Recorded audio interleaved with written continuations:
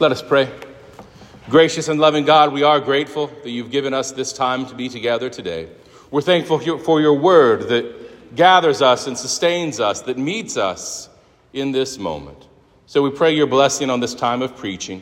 Enable us to hear your word that we might become more faithful doers of your word in all that we say and all that we do and all that we seek to accomplish in this life and for you. In Jesus' name we pray. Amen.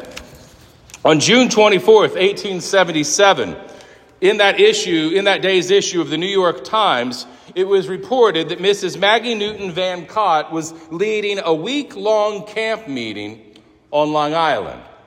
Now, at that time, camp meetings, which were once a part of which were several days of highly emotional worship services, they were one part revival, one part church-approved vacation in Victorian America.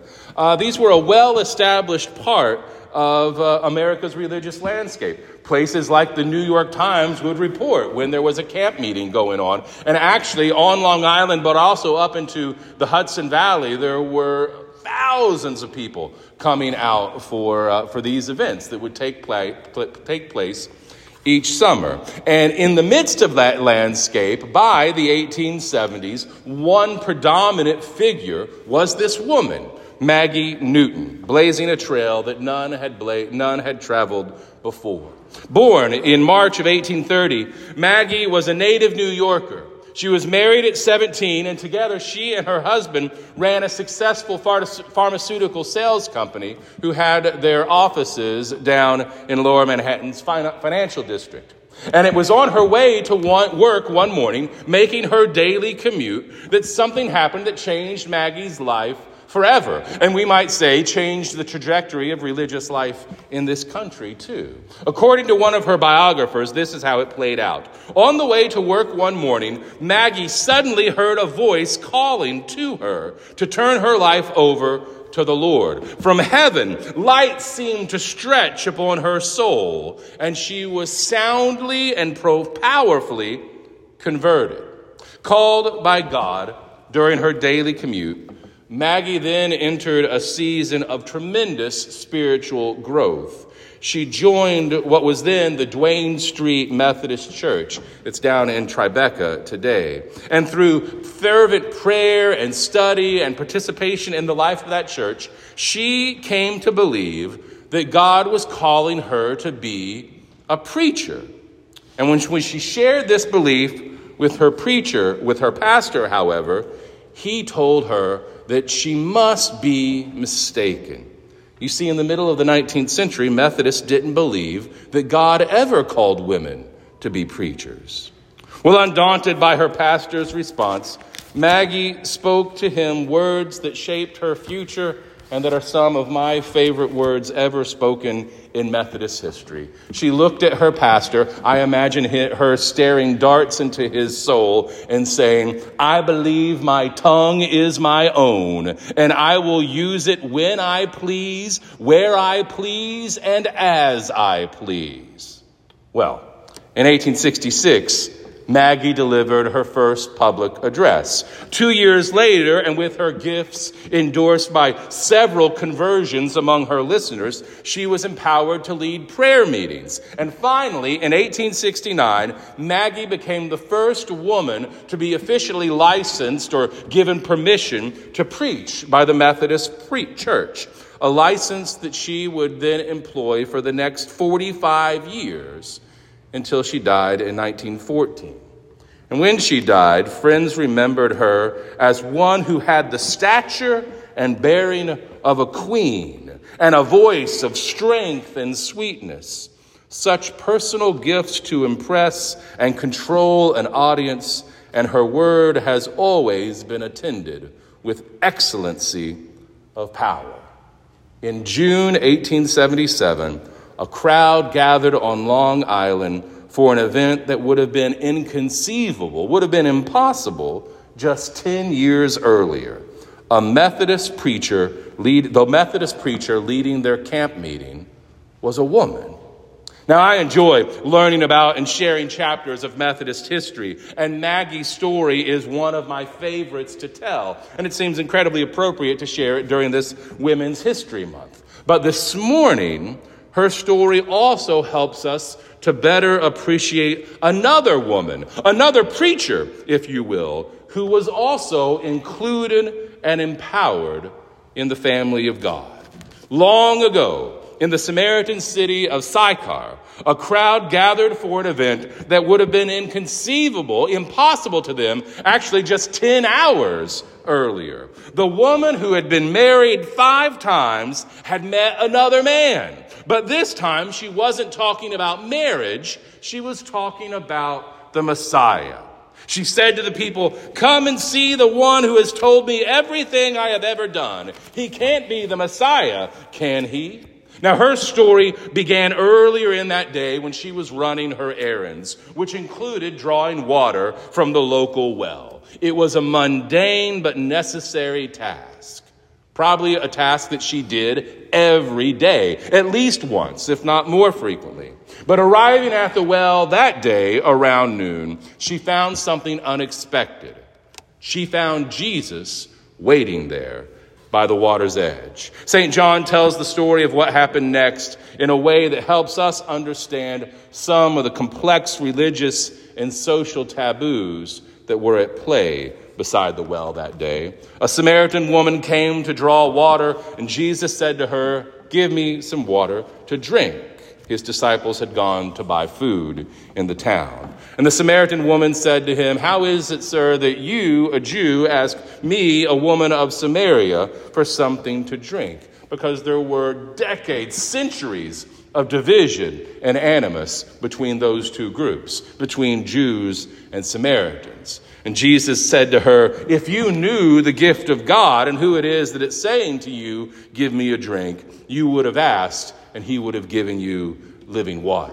Now, that conflict between the Samaritans and the Jews went back, as I said, for centuries. And it was old and it was ugly as conflicts often are when they come in to involve religion and race and centuries of rumor and innuendo and jokes about, and just the way that people can, who have so much in common, can find the little things to divide themselves, divide their lives, convince themselves that this person who has so much in common with me is actually my sworn enemy. So when this Jewish man started talking about how little the woman knew about the gift of God, I wouldn't be surprised if that woman of Samaria gave Jesus a look that was somewhat similar to the one that Maggie must have given her pastor when he told her that women can't be preacher. And the woman said to him, "Sir, you don't even have a bucket. How are you going to get water out of the well?"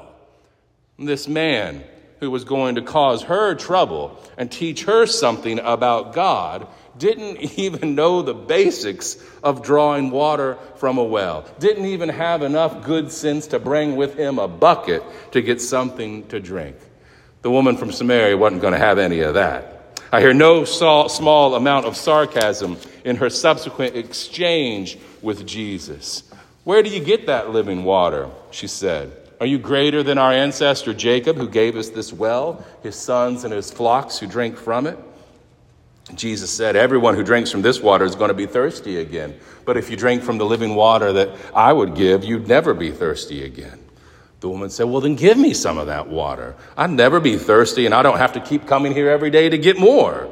"Sir, if you know something that will save me the time and the energy of schlepping out here every day to fetch water and to run into the likes of you, I'm all ears. Let me know about it." And at this point, Jesus proves to the woman that he, though a stranger, knows something about her. He knows about her marriages.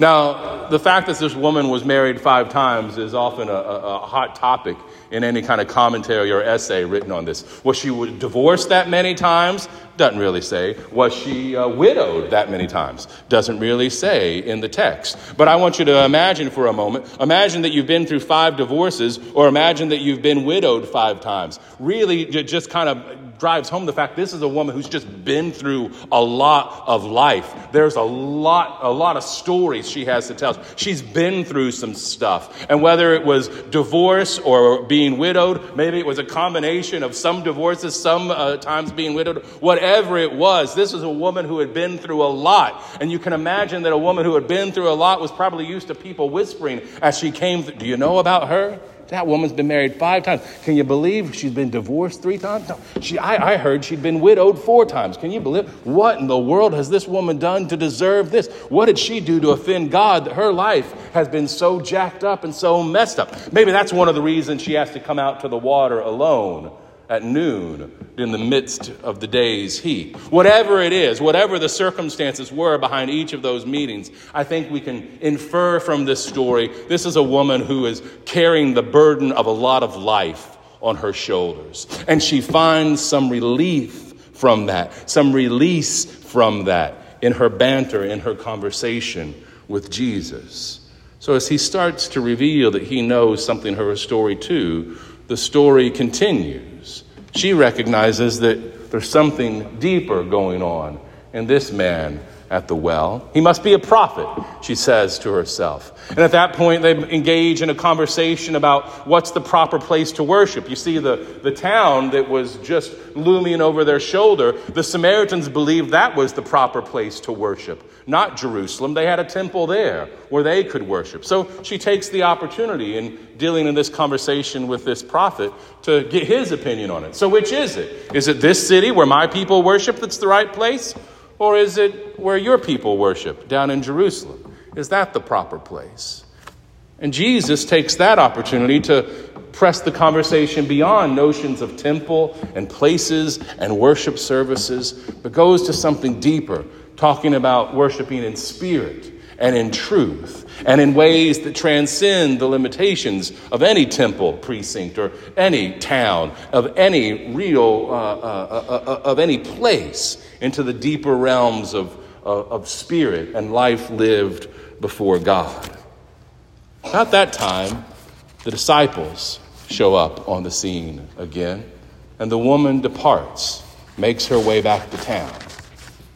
And this time she starts to tell people not about the man that she's met, that she's going to fall in love with and make number 6. Instead, she tells about this encounter, about what he told her about herself.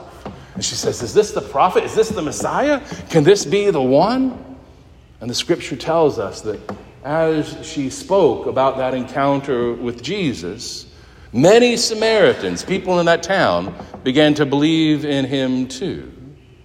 And it happened that they ultimately invited Jesus to stay with them for a while. Jesus, the Jewish man, came to the Samaritan city and stayed and shared news of God's love and God's presence in their lives. A barrier had come down. God was doing something new, something profound and powerful. Maggie Newton Van Cott and the Samaritan woman lived in separate worlds, yet they shared a common experience.